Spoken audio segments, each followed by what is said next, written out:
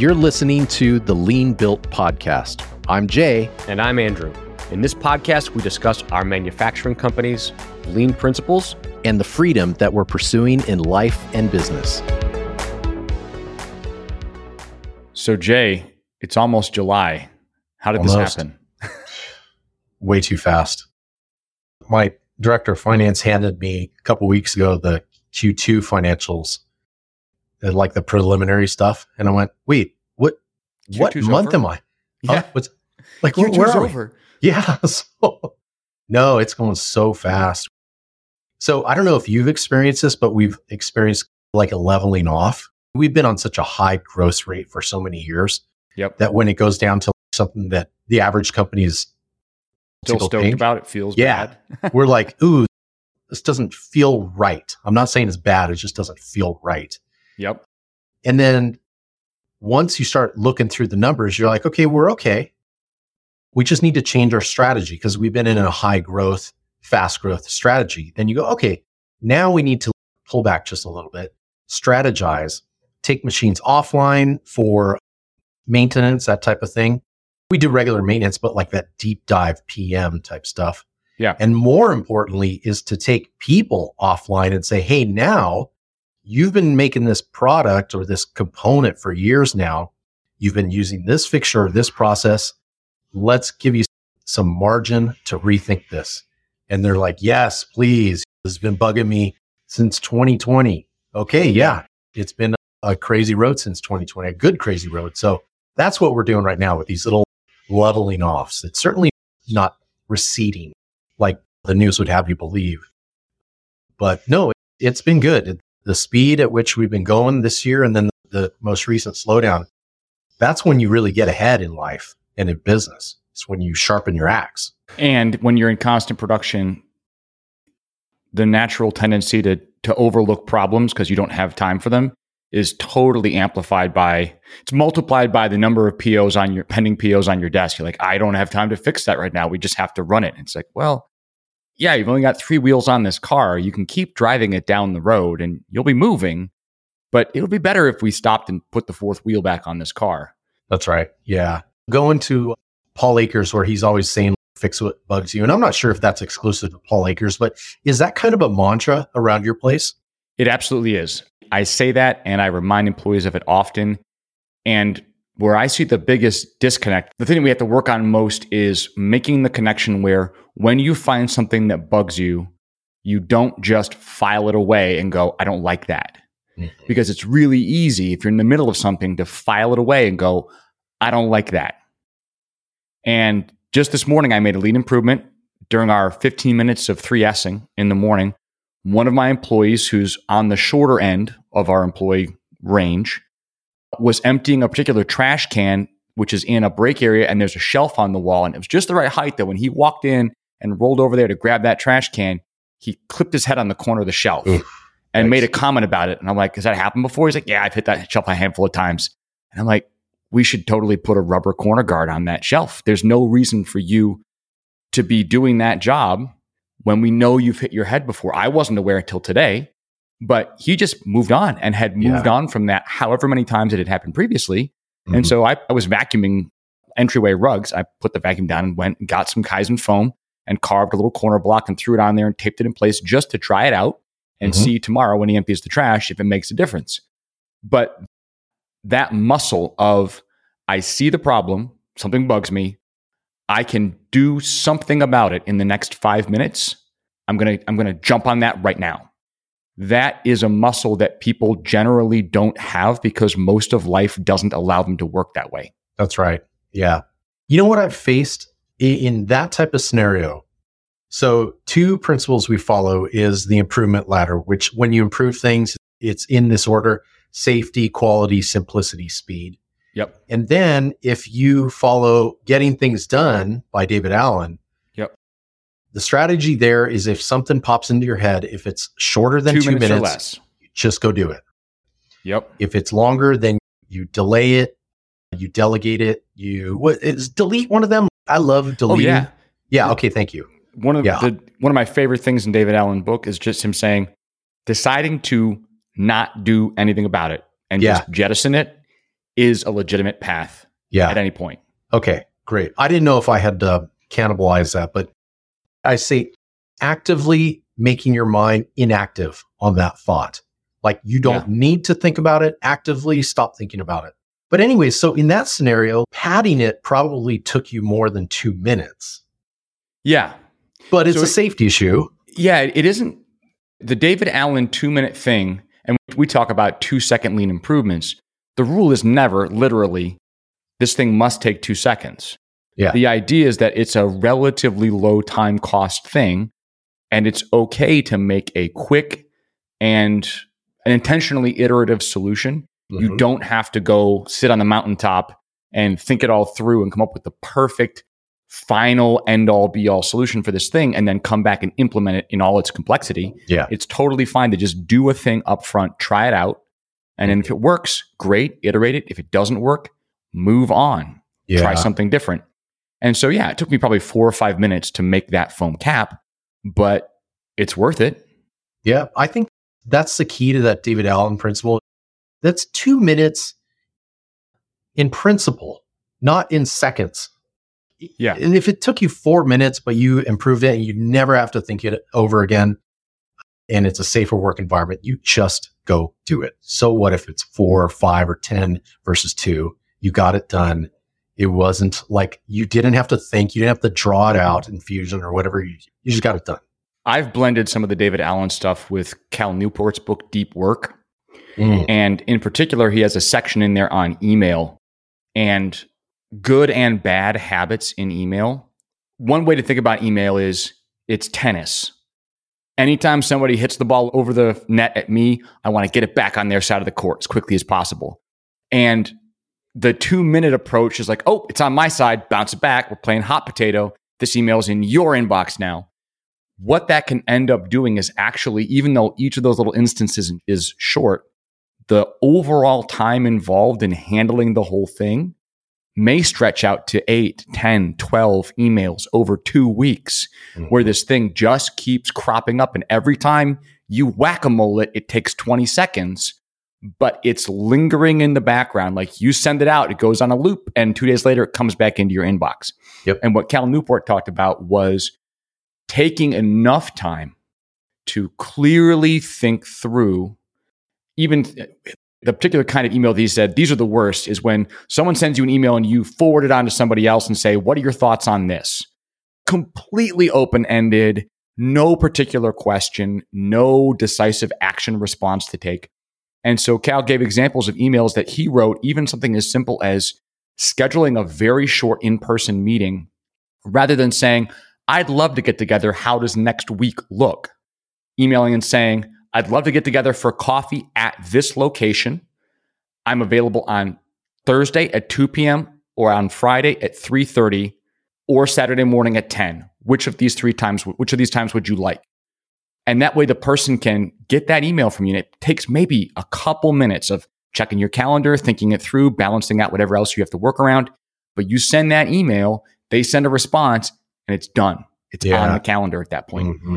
Love and it. Those kinds of communications where you are getting it right, getting it complete, it's so much better. And it gets those things out of my mental racetrack.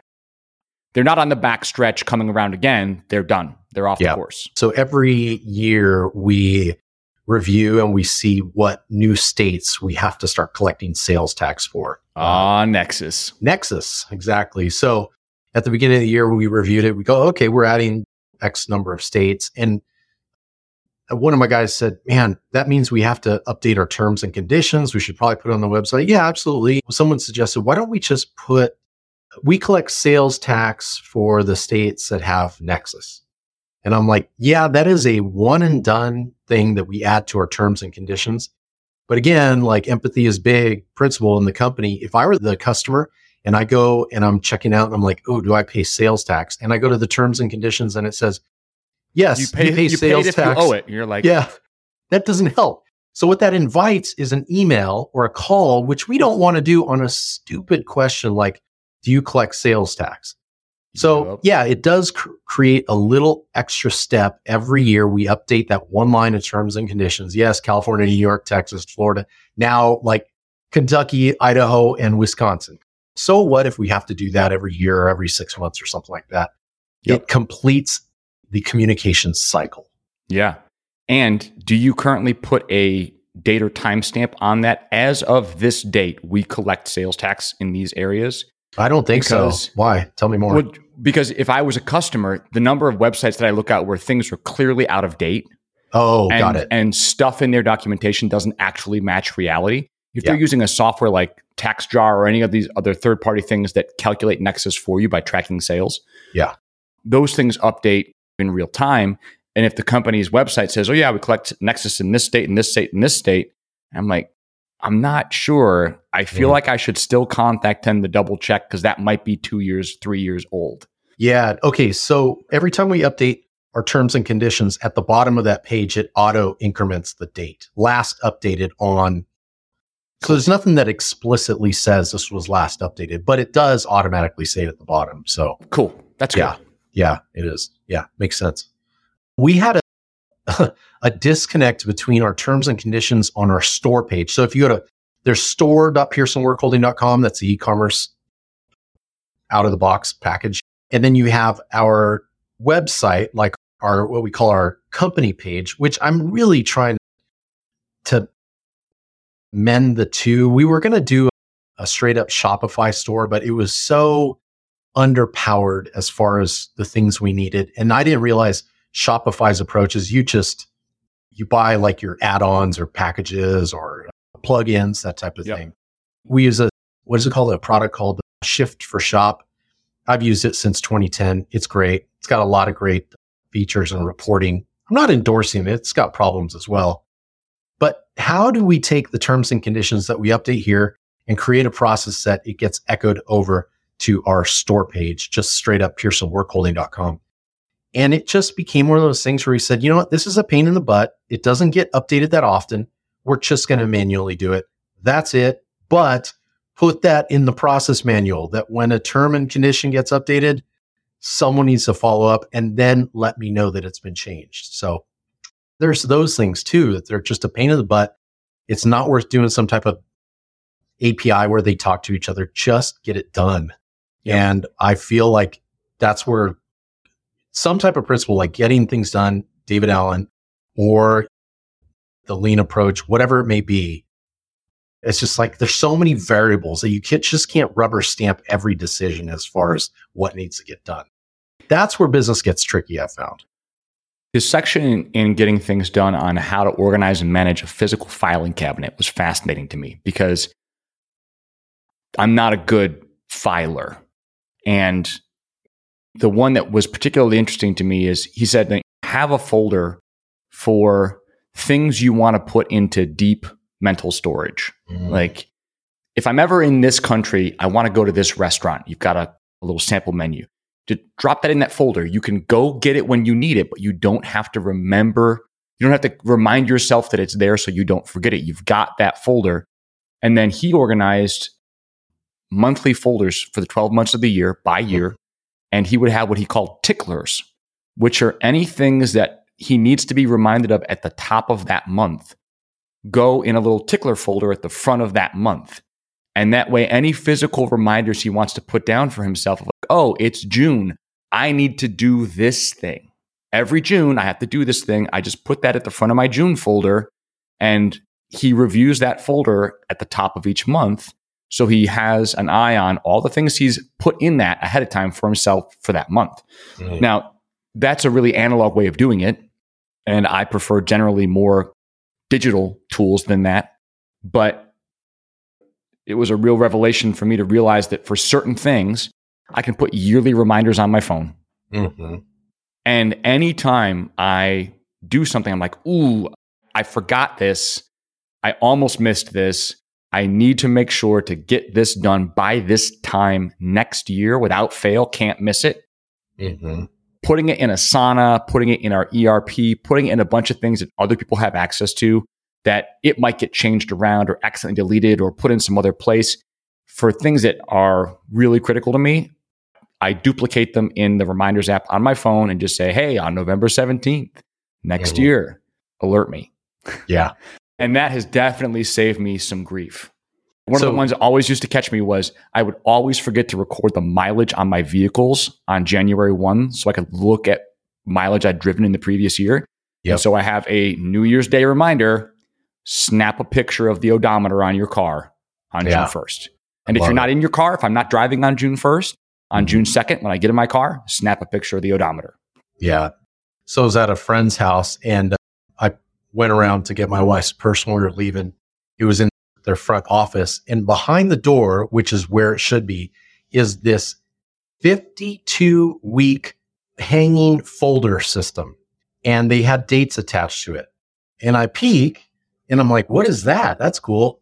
They were all the cards associated with all the family birthdays and holidays and all that stuff that I guess my buddy's wife, she's pretty, I don't know what type, she had pre-written every single birthday card for the year, which seems a little disingenuous, but I'm like, oh, okay. No, I don't get birthday cards from them. So I'm like, okay, when it comes to December, I'd be curious if my card is written in February. But I like the approach. It's just a little, I suppose, a tad bit disingenuous to pre-write every single birthday card for the year and Valentine's Day. But I like the approach. I wouldn't call it disingenuous. It's maybe a little bit impersonal feeling. Yeah. Oh, there you go. Yeah. But it's not at all like they wrote the card, they picked the card, they sent the card to you. It's from them. It's their handwriting, their signature. That's totally fine. It depends on how involved you write your cards. If you just say, happy birthday, son, congratulations on being 10, real simple message. If you're not writing anything particularly unique that's related to immediately recent events, then it's fine. Yeah, there you go. Yeah, that's one thing. My son just turned the big 10. So we took him to Legoland. That's his kind of happy spot in life. I'll be honest, it's my happy place too. But yeah, my wife and I, we've always made a concerted effort to write handwritten long paragraphs in his card. That I know a 10-year-old doesn't really soak it in, but someday he'll look back and just see, hopefully in his teenage years, how much his parents love and appreciate him and see his growth trajectory. So yeah. I saw a really interesting thing in an article, and I can't remember where it came from, but it was a dad describing what he had done for his kids. And when your kids get to be middle school age, usually by then they pretty much have to have an email address because school is contacting them and sending all this other stuff. And what he did was when each of his kids was born, he created a Gmail account for them right away. Yeah. And then kept the login credentials, and their entire childhood, he would send emails to that account. On their birthday, he'd send them photos. And then when they got to be 12 or 13, he'd give them the login credentials for their email account, and they would have hundreds of messages that he'd sent them over the past 10 years. Yeah. Milestones like, hey, you took your first steps today. This is awesome. Here's a 10-second video. And I looked at that and go, wow, that's a really good idea. I haven't gotten around to doing that yet. Yeah. No, I love that. I love that. It's a digital time capsule. Yeah. That integrates seamlessly with the things you already do, like take pictures of your kids. Yeah. And the ability to share those with them in a way that they then get ownership of is, I thought, a very clever but surprisingly meaningful. Not just, hey, I have a bunch of photos for you, but I thought about this and wrote you individual notes and letters, told you how proud I was of you, told you how much I loved you, pointed out key dates and events in your life, reminded you of great times we had together. And then the kid gets to get all that and look back at it anytime they want. And that's really fun. That is really cool. Okay. We're going to have to do that. One of my boys, my 10-year-old, he already has a Gmail account. Just like you said, all the login and all the school stuff. We homeschool, so there's a lot of correspondence going back and forth. But yeah, my younger son will probably do that. I love that. What's the longest you've ever had an email account? And would it be like whatever at Henry Holster's or something else? So the longest standing one, I don't think I still have it. I may have gotten rid of it. I had a Hotmail account from like end of high school. Nice. I had way back in the day, obviously I had an AOL account because everybody did. Sure. but I don't have that anymore. And I don't have my college email anymore. Probably the longest running one that I have is my personal Gmail email currently.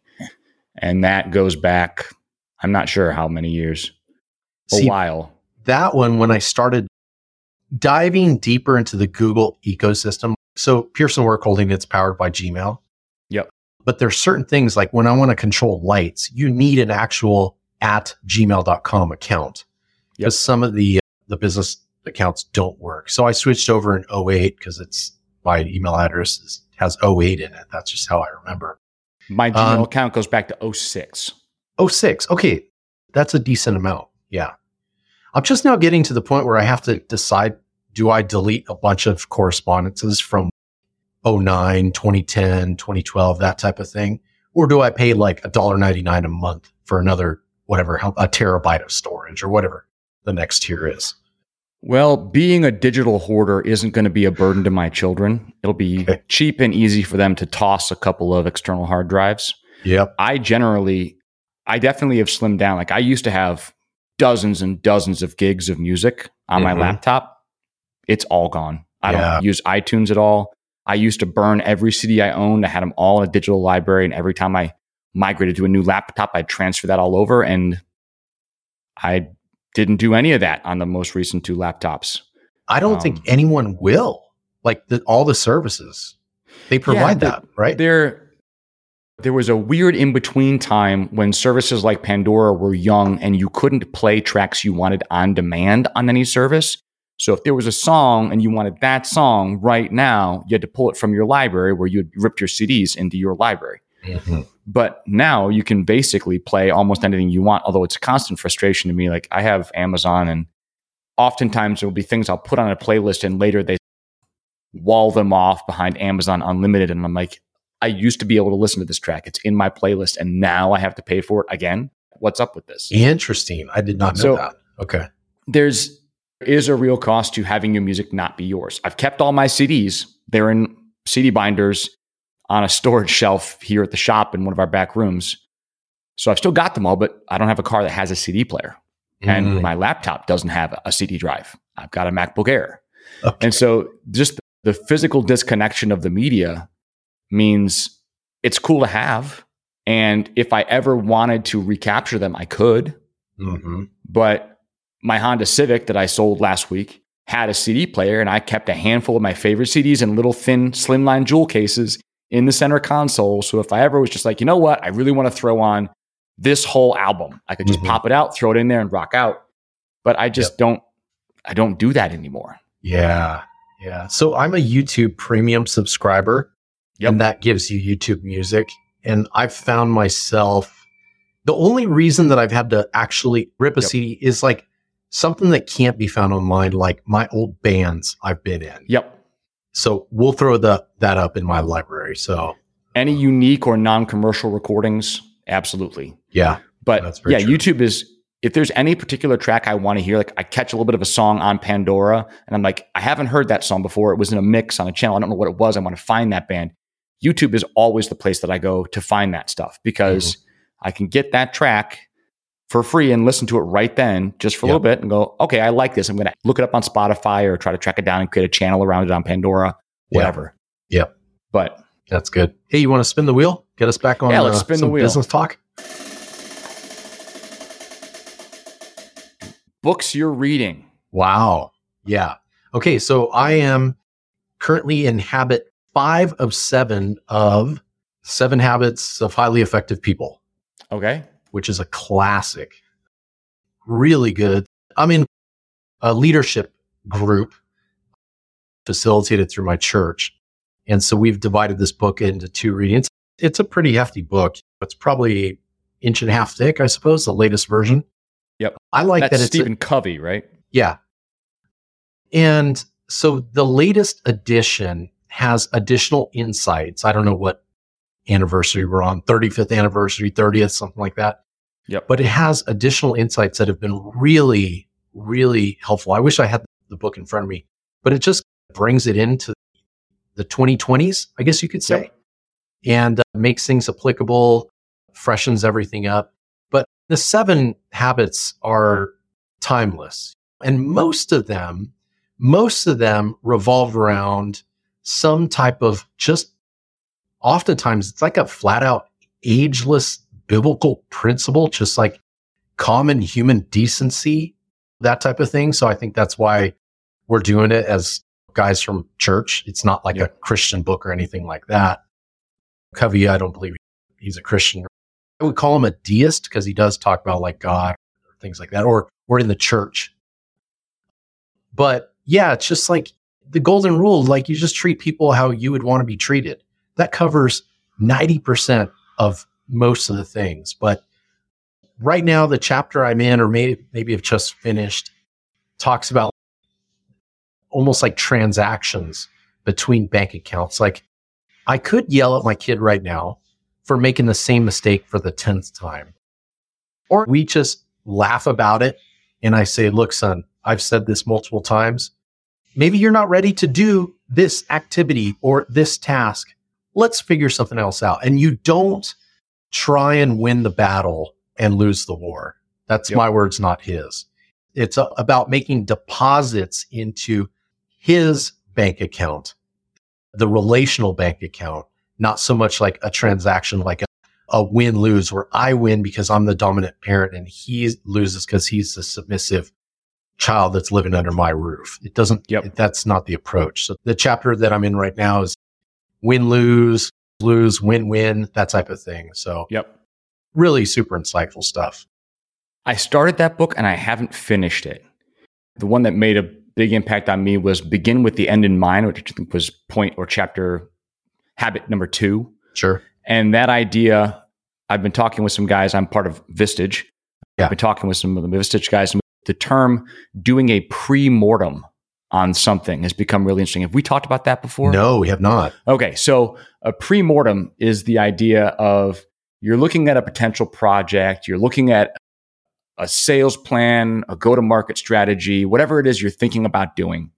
And you don't just discuss what you're going to do. You can actually say, let's do a pre-mortem. And if this was going to be a 12-month-long project, if it goes badly and we can it 12 months from now, what went wrong? Wow.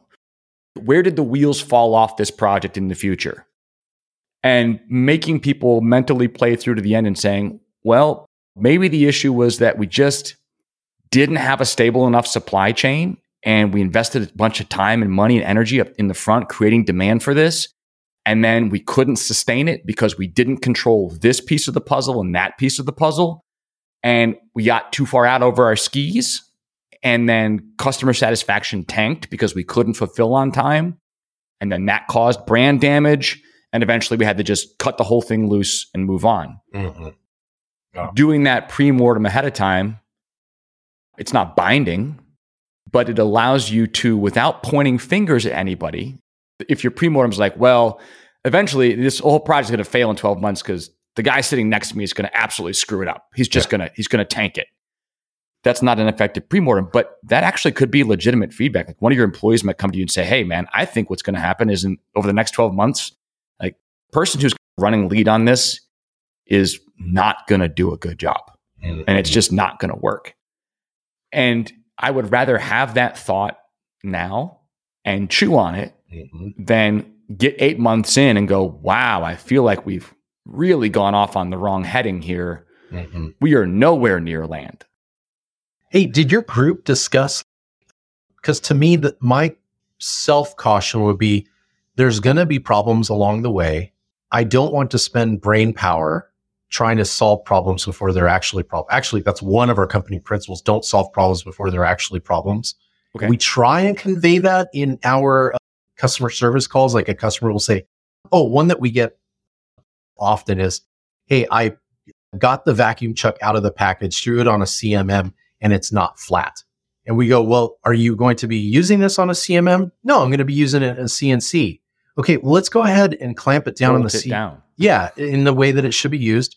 Run an indicator, because we actively make our vacuum chucks. If there's any bow, it's going to be dished like a bowl, not like a hill. It's going to be a valley, so that when you put the clamps on, it pulls perfectly flat. So we kindly try and convey that. But did your group discuss, like, where there's going to be problems. Let's not overcommit to like the pre-mortem process. Yeah.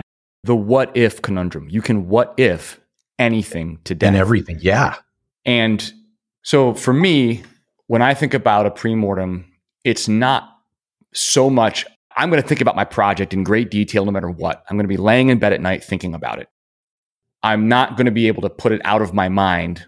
If I do a pre-mortem, it's not then mentally off the table for the next few months. I'm going to think about it constantly. But the pre-mortem as a place where employees have permission to state their reservations and what they view as likely points of failure in a looking back, this is what I think went wrong 12 months from now kind of idea. It's an interesting mental exercise for them to think that far ahead and look back and see how what they would describe what they see as the likely mode of failure. It's not a, guys, for the next 3 weeks, we're just doing a pre-mortem on this. It could be a very brief discussion because I know I have, and I'm sure you probably have had things that you did where later on you're like, man, I had a gut feeling that was going to happen this whole time. Totally. I had this weird feeling that thing was lurking around the corner because I could just see its toe, that problem's toe, poking around the corner from all the way across the room. And I walked over there and walked around the corner and it bit me. Yeah. Because it was just sitting there the whole time. And giving yourself permission to say those things out loud is really useful. I think that's great leadership too. Like my goal is to develop leaders, multiply and develop them. So if I'm leading a team on like one of the 5 new products we're going to launch this year, hey guys, we're going to launch this. What do you think could go wrong with this? Yeah. And if there's blank stares, well, there's your homework. Keep thinking about it. But there are some of those things that are very front of mind. This happened on the Rotovice. We've been selling it. Well, we've been selling it since 2017. And only until about 2.5 to 3 years into it, did we really have the process just totally nailed down. It's a vendor heavy product, lots of outside processing, that type of thing. Having them not damage our parts, having them process our parts correctly. Like it had always been a struggle. And I know like with one of these new products, we're just going to start with the most simple product where it's only 2 new components we need to make. Everything else is kind of like a repeat component. Asking the guys, what do you think could go wrong here? What are the things that are going to frustrate us in that? I know off the top of my head, it's like this one product after it comes back from bead blasting.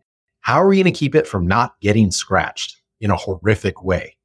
Great. That I just know. And I hope someone else brings that up. And not because they heard this podcast or anything like that, but to actually think through what could happen. That's what I feel like I do most days is I think more steps ahead than some of the people here. And that's essentially take me out of the picture. That's the type of people that climb these ladders of responsibility and income and all that stuff. And it's helpful. You are the person with whom the buck always stops. Of course. Yeah. And that means that any failure to plan eventually ends up, if the problem escalates and escalates and escalates, it eventually ends up on your plate. There is no place else for it to go. Yep.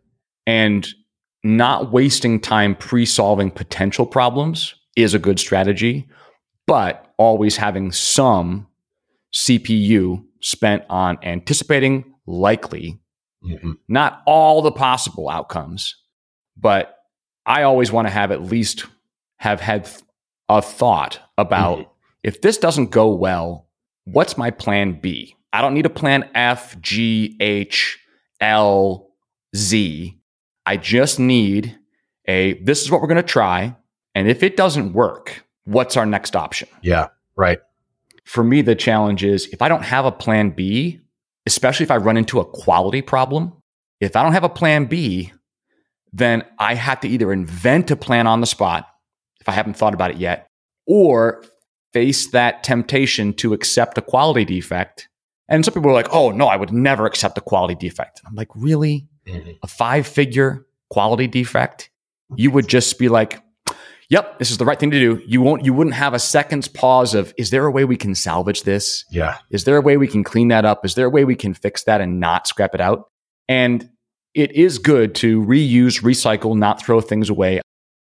I don't believe that everything has to be absolutely perfect. My friend Roger has a sign in his shop that says shipping beats perfection.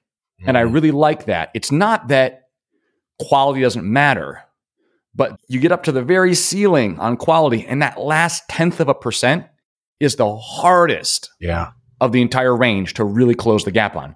And in many cases, we as the people who design and manufacture the products are easily seduced by the desire to have the level of quality reflect on us in a way that causes us to disproportionately focus on things that aren't actually valuable to the customer. Mm-hmm.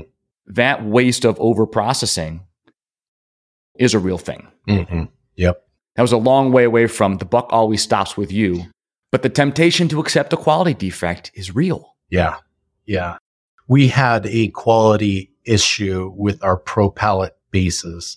A very small window that went out. We cut keyway slots on the bottom of the PPS base. Yep. So that you can put like a keyway insert that helps align it in the T slot. Yep. I would say probably 1 in 200 customers actually uses those. Yep. And we cut them to the tolerance. It was actually on the just right above the minimum. Well, when it went to hard anodize, they plated it to the maximum, and the key and the keyway were the exact same dimension. Well, you can't put, if it's a 250, you can't put a 250 pin in a 250 hole. It's that tiny bit of interference. And so we opted to just replace the stupid base. It's just not worth it. We'll flip it to a friend or a local shop or something like that. But it was one of those things where I knew that was a possibility someday when I designed that. And I thought I should just not design this feature into the PPS base because it will be one more thing that needs to be checked. And one day they are going to get it wrong. And that's going to be paired up with a customer that does need to use this critical feature. And it's going to be a problem. And that day happened a couple weeks ago. So I go, yep, you know what? We're going to eat it big time on this. We're just going to replace the base. And that's what we did. So yeah, I didn't obsess over it. It eventually will come back to bite you, but I'm willing to pay the bigger price of just replacing the base altogether. Yep. So yeah. It makes sense. I've got a project that I'm working on developing that's going to involve some inset magnets in a metal part, and recognizing that there's going to probably be enough tolerance variations in the OD of those magnets. And if I ever have to change vendors, buy magnets from an alternate source, it's like those are just not a super tight tolerance thing generally at the prices we're shopping at and the places we're buying magnets from. And so going, okay, we want to make this part. We want it to run basically hands off. I don't want to be chasing cutter comp on this. I don't want to be having to mic every stack of magnets when it comes in and be like, oh, these ones are 2 thou larger than the last batch we had. Let's go update the cam. I don't want to have to do any of that. And so figuring out what we can do to make sure that the parts stay together, that the magnets stay in place, and that we don't have to always be checking on that. Yeah. Yeah. It's just, ugh. I think that's what, we're not perfect by any means, but I think that's our biggest struggle is when we rely on the accuracy of a third party to do their job. And yeah, because like we were at the low end of our tolerance range, and the anodizer just out of nowhere plated this. It could have been all of them or just this one base extra thick. And it built up 1 thou and 2/10 rather than the 9/10 that we're used to, you know, and that became a problem for the customer. So I think that's what makes business interesting. You can either get bummed out over it, or you can just go, yeah, this is why we're in business, to service problems like this. So that's the hyper optimistic person in me speaking. That's not ideal though. I can see the sunshine, the hyper optimistic person. I saw something in a Paul Akers video recently. He was doing a tour and they were talking about man, material, machine, and method. That those are the 4 change points in this one factory that he was touring.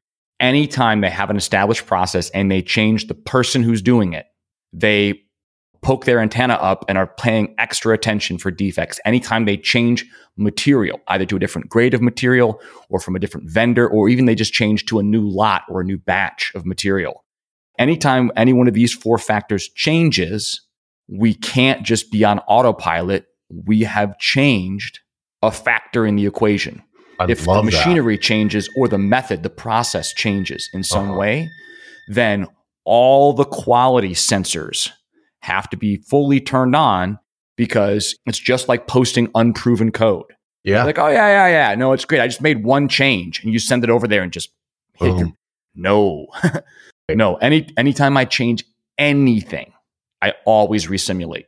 Yeah. The only time I repost code with changes is if I've gone back and added pass-through comments or other things that are non-machine motion related. Mm-hmm. If I go back and relabel the program, or I go back and add some more information in the header, something, and I repost that and the functioning code is unchanged, all I've done is comment things, that I'll post and rerun without proving it out again. But anytime, I changed a tool number, or I changed this or that, always I love it. Proving it. Hey, can we switch gears? Because I do have some questions for you. Shoot. So it's been on my radar for a while, but it's this conveyor system. Yeah. Do you know what that's called? The Flex? Flex 2. Yeah, Flex 2, Flex Junior. So that's been on my radar. And I think maybe we might do an end of year purchase on one of those. I probably, knowing you and a bunch of other handful of people, Brother Control's pretty user-friendly, I suppose, compared to Fanuc, or what are your thoughts on that? I like the Brother Control. The Flex 2 system, I would probably talk off the record to people at Yamazin who are in apps.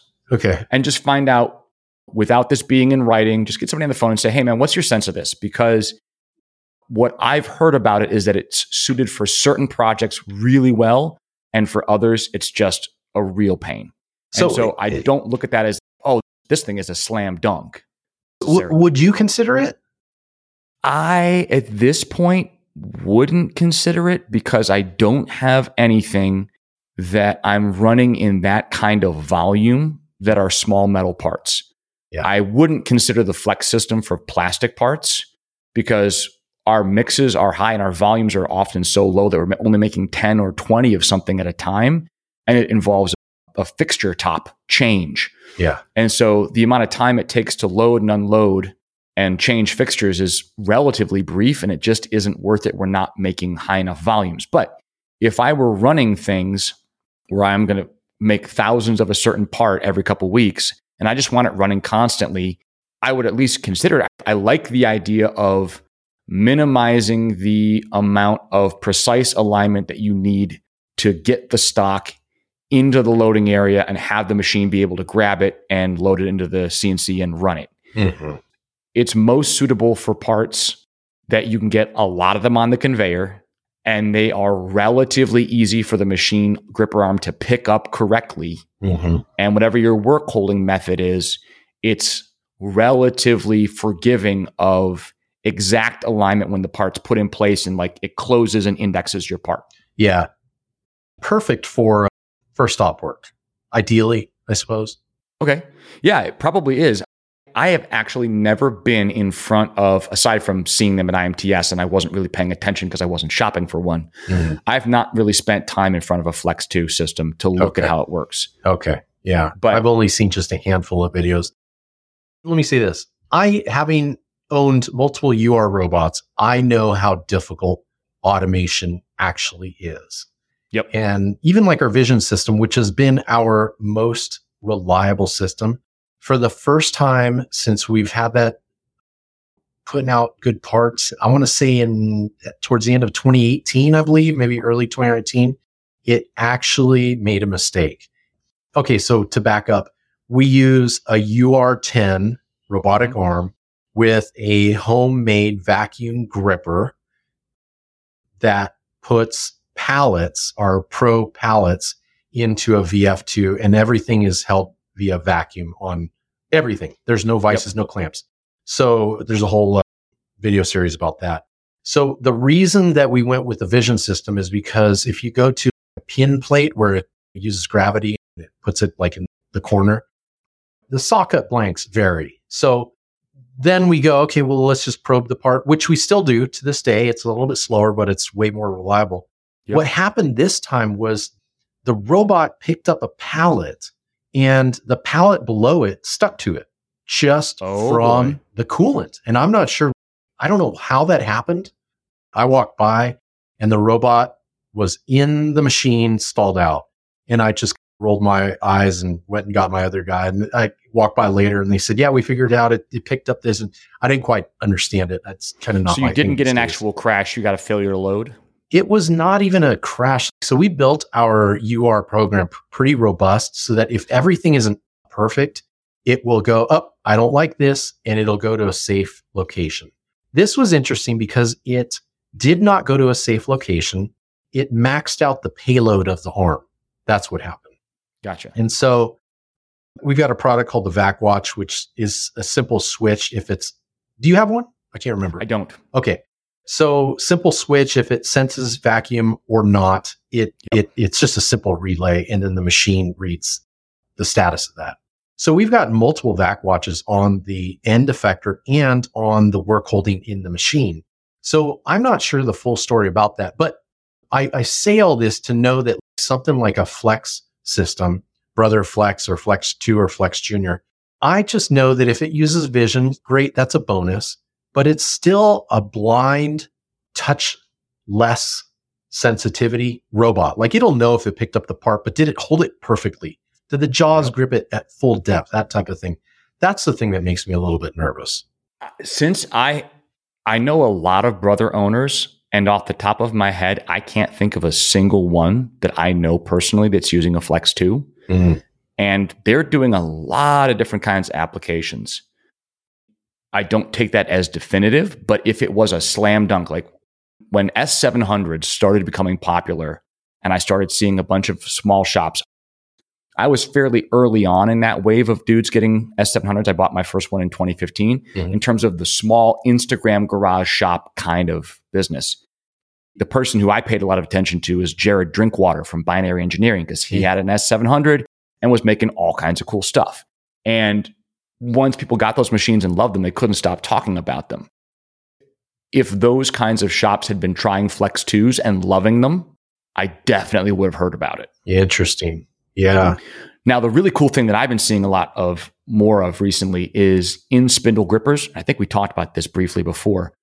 Companies like Austere Manufacturing and Lycan Manufacturing are doing really cool stuff where they're using shunk grippers in a tool holder in the spindle to pick parts out of a load tray that's on the machine table, load them into a pneumatically or hydraulically clamped fourth axis vise, machine op 1, pick it up, take it to a flip station, basically swap hands, invert the part, pick it back up, put it in the op 2 fixture, and the machine goes from raw stock to finished to op on a fourth axis parts.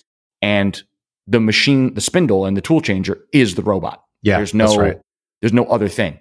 And they integrate probing to make sure that the fixture is properly empty, that the part got ejected, that the flip station is lined up correctly. They have all these routines built in so they can basically walk away from it and run it overnight. And I look at that and go, if my option were to have in spindle grippers, in machine automation, where there's nothing mounted, bolted to the floor out in front of the machine, nothing next to the machine, everything's inside the machine. And if I need to take this automation out, I'm literally just taking tool holders out of the carousel. That's very attractive to me. And the overall cost compared to something like a UR is pretty significantly lower. This part that I'm working on that's going to have these magnets in it, I'm hoping to do that kind of approach with it. I'm still a long ways away from being to the part of the project where we start doing the concept work of how exactly that workflow is going to go. But that idea of taking one of our pallet machines, probably our R650, putting a fourth axis on each table, having a raw stock and a flip station position on each table, and then just you load 60 small parts of stock and then you send it in and it just feeds itself, flips the parts, runs the op 2, and then you just collect finished parts out of it.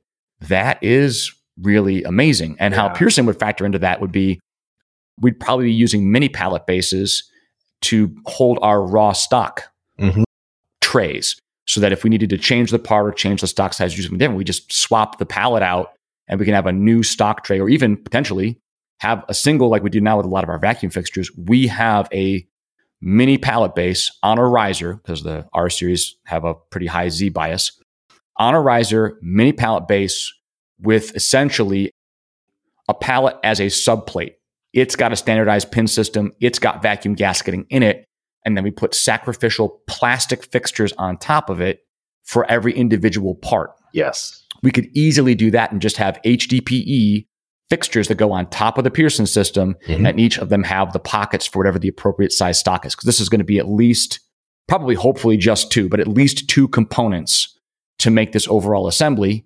And if we need to swap from component A to component B, if we just pull a couple of screws out and take an HDPE tray off, super easy. Yeah, I love it. Are you familiar with our part picker? I'm actually not. Okay, just go to pearsonworkholding.com, and what would you call this? The beauty video that plays, the cycle thing. You'll see I think it's right after the Rotovice. I'm watching it right now. But basically it was this pneumatic cylinder that would drop down, and it probably dropped down maybe about 10 inches or so. And then at the end of it, it was a vacuum cup gripper. Oh, yeah. This was the original self-loading to make your vacuum systems. Yeah, exactly. Yeah. That so vertical it was piston alongside the spindle. That's right. Yeah. So we've been asked for many years, hey, can you make that for us? And yeah, sorry, I just didn't recognize the name. I've watched that's that true. video many times. Right. But that was one of the things. That's what really grew this company early on, because it wasn't a $60,000 check I had to write for a robot, which then took 60 hours a month for me to program for every single thing. It was just simple. It did all sizes of our top plates. It just did it well. And it was simple. And so maybe I will turn that in, but I'd like to do some type of pneumatic gripper where, but when it gets to the end of the stroke, then it closes its jaws. I think that might be the next version. And I'll do both and just call them our part pickers. So there's something beautiful about a simple solution that's not expensive, that just works well. Yeah. There is no virtue to using a more complicated, more expensive solution when a simpler one will do. That's right. Yep. It came up in a discussion recently because there are some grants available in the state of Indiana specifically around smart technology, automation, and robotics. And I visited another shop, and they had applied for this grant and gotten it and used it to install a bunch of automation on a particular cell that they were building. And I looked at it and I wondered to myself, I didn't ask the question, but I wondered to myself, would they have designed the level of complexity of this automation the way that they currently have it if they weren't using a grant? And is there an incentive to build fancier than necessary automation, more sizzle, less steak, in order to make it more exciting looking to the people who are going to underwrite the grant or not? Right. And be like, wow, the robots dance and then they load parts and then they do all this stuff. And it's like, well, yeah, but if we just installed like a really simple thing that just bumps the part and then pushes it into place and locks it down, it doesn't look like a robot. Yeah, I know. And the sense in which there can be real economic incentives to complexify what otherwise could be a much simpler, more robust process. I'm not faulting this other shop. I think they did a completely reasonable thing and their workflow works. But I look at it and go, boy, that has a lot of moving parts. I don't know if I would have wanted to do it that way if it were my cell. Yeah. And in considering whether or not I want to ever apply for that grant in the future, if the person who knows how the grant works says, yeah, you're a manufacturing company, but we really like to see robots. Like we would love to see a robot. I'm like, great. I'll have a robot out in front of the machine. It'll dance around and open a beer for you. And then inside the machine, we're going to have the actual automation doing its thing simply, quickly, and expensively and making great parts. How's that sound? Will you write me the grant? And if I said it that way, they would not write me the grant. Oh, right. That's right. Yeah. Well, simplicity isn't celebrated. Going back to the top of this discussion, you have safety, quality, simplicity. And I'm always telling the guys, that's a great idea. Now simplify it. Make it more simple. Now, I know you know how to use it as the inventor, or Alex knows how to use it because he's a sharp guy. But what about the guy that we haven't hired yet that's new to manufacturing and is not great with spatial relations and definitely not troubleshooting? That's the person you have to design this fixture for. Yep. Yeah. Yeah. We did a great lean improvement this spring where we went back, because we have a lot of legacy fixtures that we've made years ago that we're still using occasionally. And many of them were made with a fully symmetrical 4-pin pattern. And I just knew all the fixtures always load in a certain orientation because I designed them, but they were not poka-yoke. They could be, all of them could be mounted 180 degrees reversed. And what we actually did was I pulled all the Pearson pallets that were our sub base, and they've got dowel pins sticking up out of them.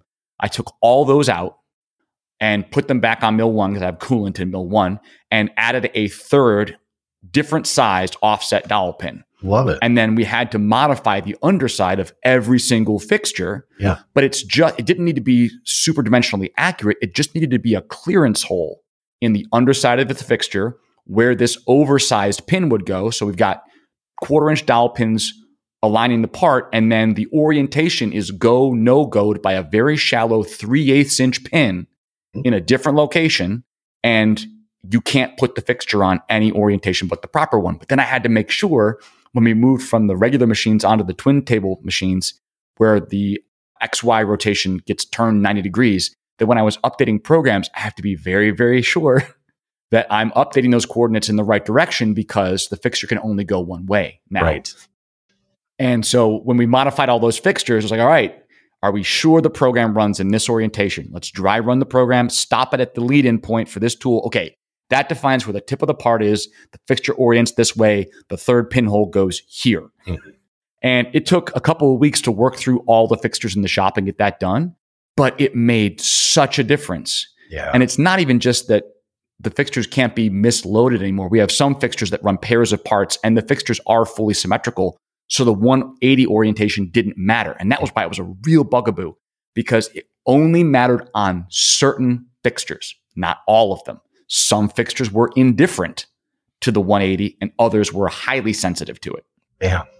And being able to then say, even on the symmetrical ones that traditionally have not cared about the 180 alignment thing, by poka-yoking them now, I have taken a variable out of the process. And if we ever run into quality issues with that fixture, I won't have to say parts came out wrong, but I don't know which way the fixture was facing when these particular parts got cut. I can always drop it back in and say, this is the exact orientation this fixture was in when these bad parts got cut. And then I can more exactly identify which position on that fixture made the bad parts. Yes, I love it. That was actually, this whole discussion was one of the contributing factors when I designed the mini pallet system.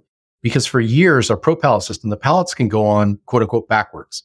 Yep. With the mini, I knew that the demographic for that would be like the startup, the small machine. You're probably one of the outliers. I mean, the Brothers are relatively small machines, the scope of like the entire spectrum of machines, but that you're a pro user and you have multiple mini pallet system bases.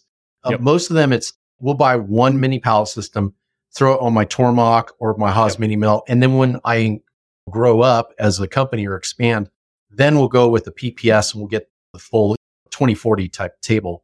Yep. But that was one of the things that I thought, no, we have to make these where they only go on one way. Now, the argument why the PPS you can go different ways is because we had customers that had multiple, because they're a professional shop and they have multiple machines with multiple Pro pallet bases, which were all in different orientations, sometimes completely rotated 90 degrees. Like I like them long in Y. Yep. And some companies just say, well, it's X is the longer travel. They should be long in X. Yeah, that's great. But I mean, it's psychotic, but fine. Well, of course. Yeah. But I have your money, so I'm going to treat you kindly. No. But, that was one of the things like, well, my guy set it up. He tore it down, set it up. It's backwards, and he just indicated everything. You're telling me that we have to tear it down and go through that, whatever, half hour, 45-minute indication process. No, we're just going to make it so the pallets can go on, quote unquote, backwards. But that's why it's a pro system, because with much flexibility comes much responsibility. I don't know if that's a great selling point, but that's just how it's going to be. So I have a question about this, because when I set up our two R450s, I was putting a mini pallet system on each side of the table. So I had to put in 4 risers and then install and indicate in and probe 4 mini pallet systems. Mm-hmm. And I struggled. I don't spend a lot of time with an indicator. But I remember seeing somewhere on Instagram, some guy had made, I think for an MPS, but maybe it was a PPS. He had basically made himself a reference bar that fit very tightly over the 2 pins and had a ground parallel face.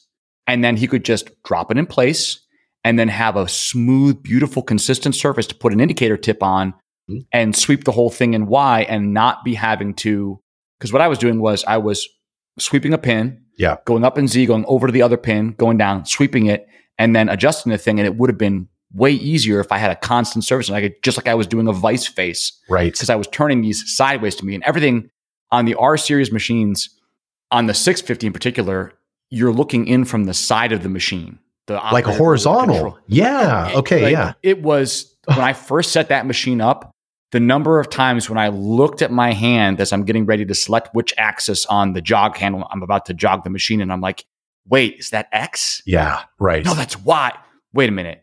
It's just, and if you're indicating things in and you just bump the jog handle on the wrong axis, like, oh, I got to start over. I don't know where I am anymore. I just bumped something. Yeah. Do you want to know how we recommend? Yes, please. Okay. So here's what we do.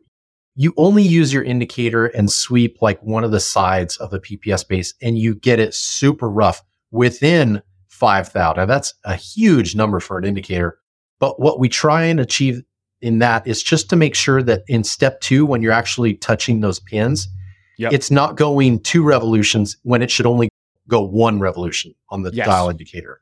So you sweep it in, so you know that it's only going to go 1 revolution. Then we have a program, we call it, like in the comment section, it's called Careful Dude. That's literally what they call it, because careful, you can really mess this up. And it basically uses a G91, which is not absolute, it's incremental. So the workflow there is you just take your indicator, you take it to the round pin, you edge up to it, you set your indicator to 0, and then you run it. And then what Careful Dude does is it backs off, it slow feeds away 1 inch, it rapids up, rapids over in Y, and then slow feeds down in Z and over in X at something relatively slow, like 50 inches per minute. And then it repeats that. There's what would it be? An M0, and then there's an M99 at the end with an M0. Yep. So you just go, okay, tap, press cycle start. It goes up and over to the original. Okay, tap, press cycle start. And then you get it done. Then you hand tighten, you do it again, you incrementally tighten. 5 minutes. Yep. That's probably what it takes. That's actually what I ended up doing is I hand wrote myself a short program that would give me a safe travel distance away, a hop over the center locking lug to the next pin. Yeah. And I didn't figure that out until I was like an hour into messing around this thing. I'm like, oh, I should write a program for this. And it went way better after that. It was, but even then, if I've got an indicator and I'm like, I'm about to run a program and I've got an indicator. I know. Whew. We considered posting the code on our website where you just copy paste. And I made the decision to say, no, we don't supply G code. We'll give you like an example. The concept, but you got to write it.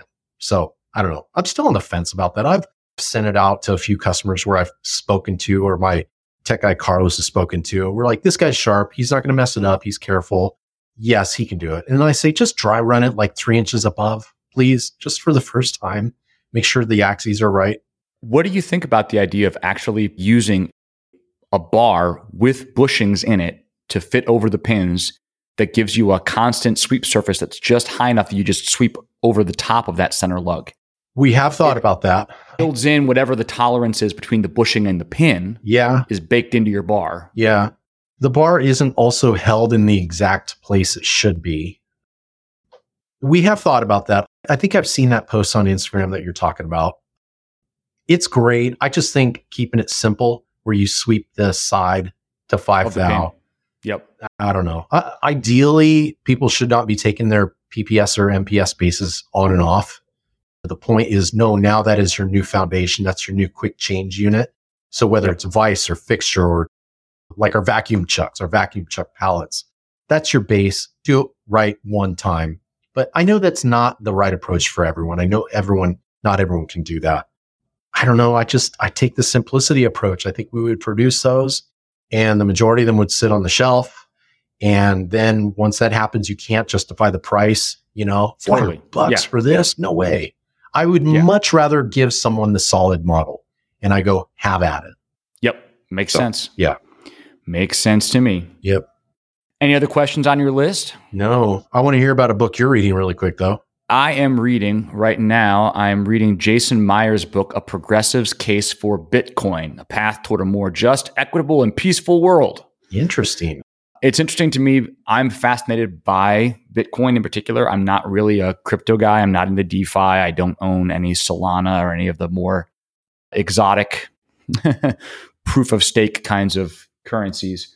But the implications of Bitcoin for the energy industry are really interesting to me, because now that we have solar on our property, I'm looking at this and I'm weighing out am I actually getting good return on investment for my solar? And one of the things that really bothers me is, obviously, solar is an intermittent power source. You have really bright days and you have cloudy days, but even on the bright sunny days, you don't have constant power generation the whole time.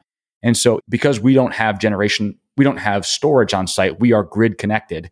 I can't suck up a bunch of energy from the sun, store it at 10 a.m., and then use it later that same day. Mm-hmm. It's just a use it or lose it. When the system is generating whatever amount of that power that the shop is actively consuming at that moment, we take, and anything extra flows into the grid and we get reimbursed basically nothing for it.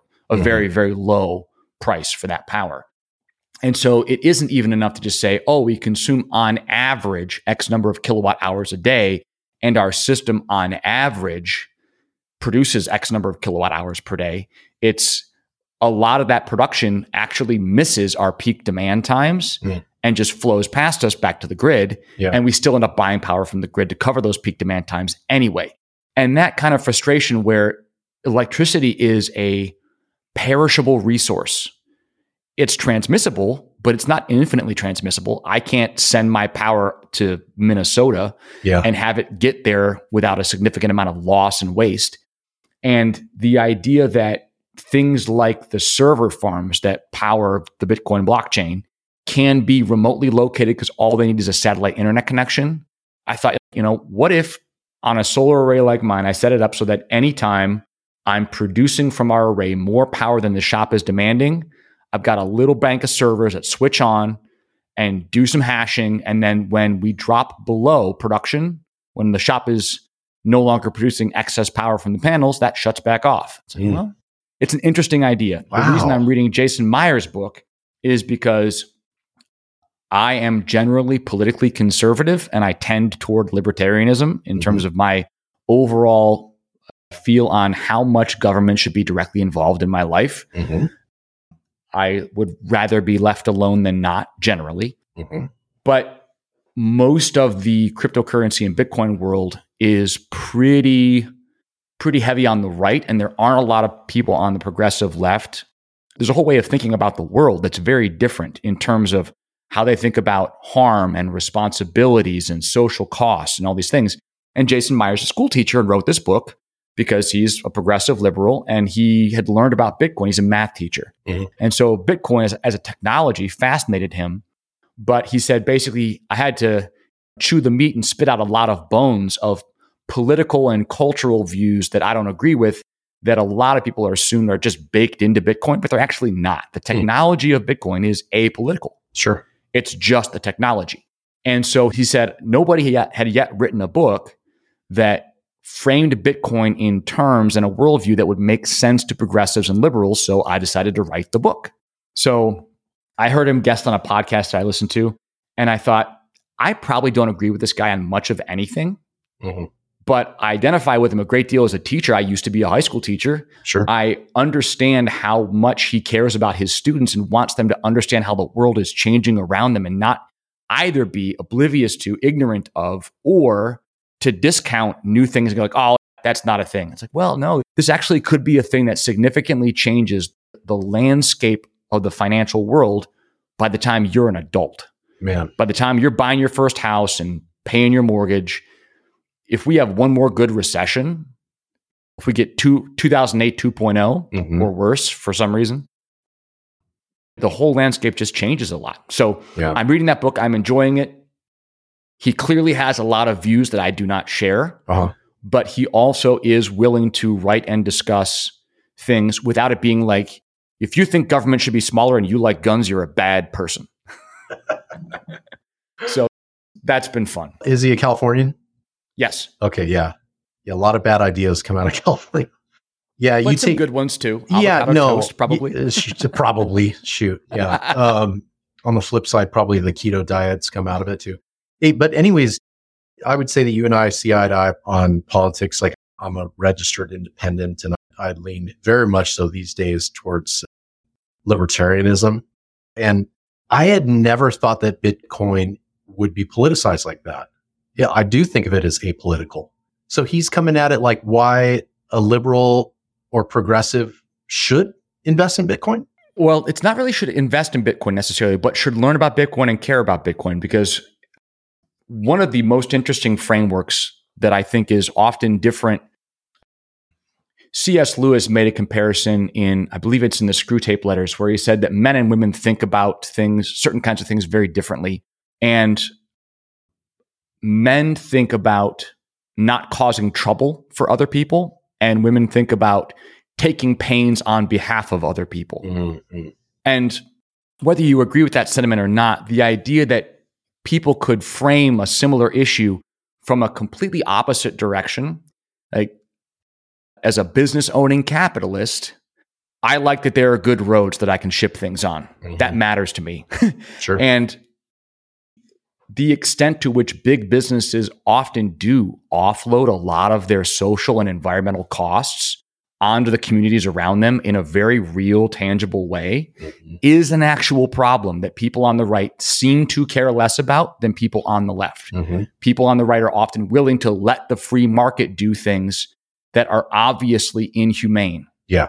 And for somebody who is on the progressive left, who cares a lot about people who are at economic and financial and social and geographical disadvantages and the way that they can just get under the wheels of the bus so easily and so quickly, even in terms of inflation, if you are in an economic bracket where you can afford hard assets, things like property, houses, CNC machines, those things are a hedge against inflation for you. The value of your home goes up as the housing market goes up, as inflation happens. If you are living hand to mouth and you're spending all your cash every month and you are renting your apartment, you've got a loan on your car, and you don't have any hard assets that you own that can appreciate, even if they don't appreciate at the same rate as inflation, if you have no hard assets that appreciate in any way, you are significantly more quickly and severely affected by inflation. And if Bitcoin can help stabilize that and be a way that people who are at the financial margins don't have to disproportionately bear the cost of economic policies that actually inflate the wealth of the wealthiest people, that's a clear and compelling case that a progressive person who thinks in those terms would immediately understand. Sure. Where if you said, Bitcoin is good because it takes money out of the government's control, someone's like, well, that's not necessarily a good thing. You're like, oh yeah, sure it is. They're redcoats. I'm a libertarian. Sure. That doesn't make any sense to a person whose default view is not to view the government as at best neutral and most often negative. Yeah. So I really want to be able to understand and think in those terms, even if they're not my default worldview, seeing how things that I care about can be presented to other people. I live in a very liberal town in a generally conservative state. And so I had 15 minutes west, I'm in tiny farming communities. I'm in Bloomington, I'm in a Big Ten college town that's like a little piece of New York or California plopped down in the center of red Indiana. And so the people that I'm around in my day-to-day life vary widely. If I'm talking to the person next to me in line at the grocery store, that person could be a dyed-in-the-wool Republican or an absolutely off-the-edge far-left progressive. I have no way of knowing. Yeah. When I lived in Austin, Texas, it was the same thing. Now I lived in Austin in 07 through 2010. And it was, well, their slogan is keep Austin weird. Yeah. And back then it wasn't politically divisive. It was political. Obama had been elected. And so Austin kind of went crazy and all that stuff. But it was more of, I really enjoyed that time in my life. I don't think I could live there again, but I enjoyed that time in my life because it was stretching. It was outside of my hometown of Simi Valley, which literally the Ronald Reagan Presidential Library is in Simi Valley. So it has deep, deep red roots. Kipper Town. Yeah. So I liked that ability for me to be stretched. And really, it allowed me to grow in my tolerance, where I'm like, well, you know what? This person has a purple mohawk. I haven't ever seen that in Simi Valley, California. But you know what? They seem like a really fun person. Why do I have some weird, like, preconceived notion about what this person, how they'll treat me? And they probably have the same thing as this dude that just left church and I'm in a collared shirt and I'm getting ice cream with my wife after lunch. It was just stretching. And here in California, like we have the worst politicians, but on both sides of the aisle, like the worst Democrats, like the most progressive, which I do think are harmful to the State of the Union and culture, but also the Republicans just don't balance it out. They're literally there for like handouts and paychecks. And there's only, say, like it's 80-20 imbalance in the state legislature. But really, the political balance, at least in my county, it's like 45-55. Now that's a huge gap, but that's just a 5% spread to meet in the middle again. Yep. And this is a state that voted for, that had Reagan and then another guy, Pete Wilson, and then Schwarzenegger, which were all Republicans. But they knew how to do politics in a state that was starting to swing to the left towards Democrats. And I really do think, like, I have some friends on the, I would say on the hard far right that are just like moping, going, I got to get out here. I'm like, chill. All these bills that you hear that they're in the state legislature, the majority of them, I would say 90%, aren't going to even be voted on. The ones that do make it through, like, I think there's a bill that, you know, your children can be taken from you if you don't affirm their gender. Try it. Let's try that. Come to my house, the Pearson household, and try and take my kid. Let's see how that pans out. It's just so far from anyone's day-to-day reality.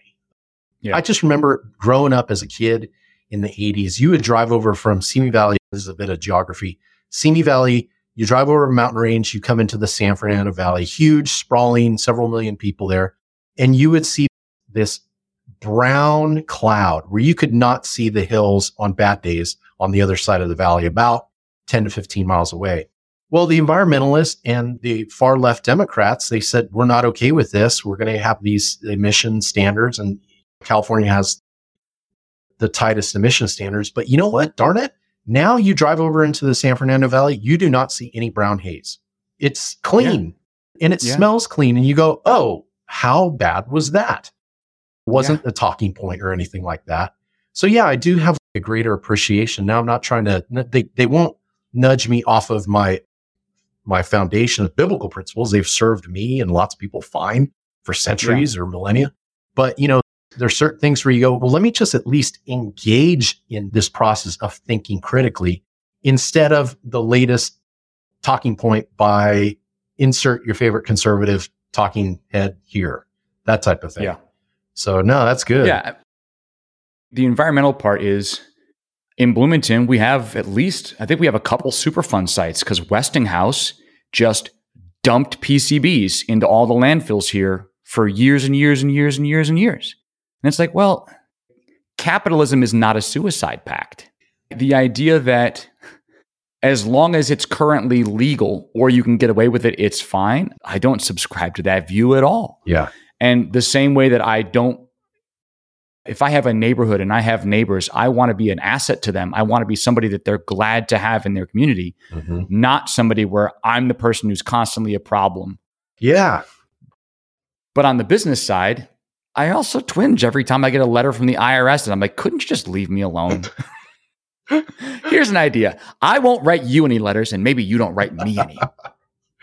I don't think they'll take that deal. But those are the worst. I would like to propose it. Those are the worst envelopes when they show up. I go, oh, I have this sinking feeling. You open it up. It's like, we updated your address on file. It's like, you're just now telling me that? Like, why can't that be lumped into with my tax returns? Yeah, it's a thing. Yeah. Anyway. Yeah. This has been fun. Let's hop off and we'll do it again next week. Sounds good. All right, Andrew. Thanks, Jay. Have a great week.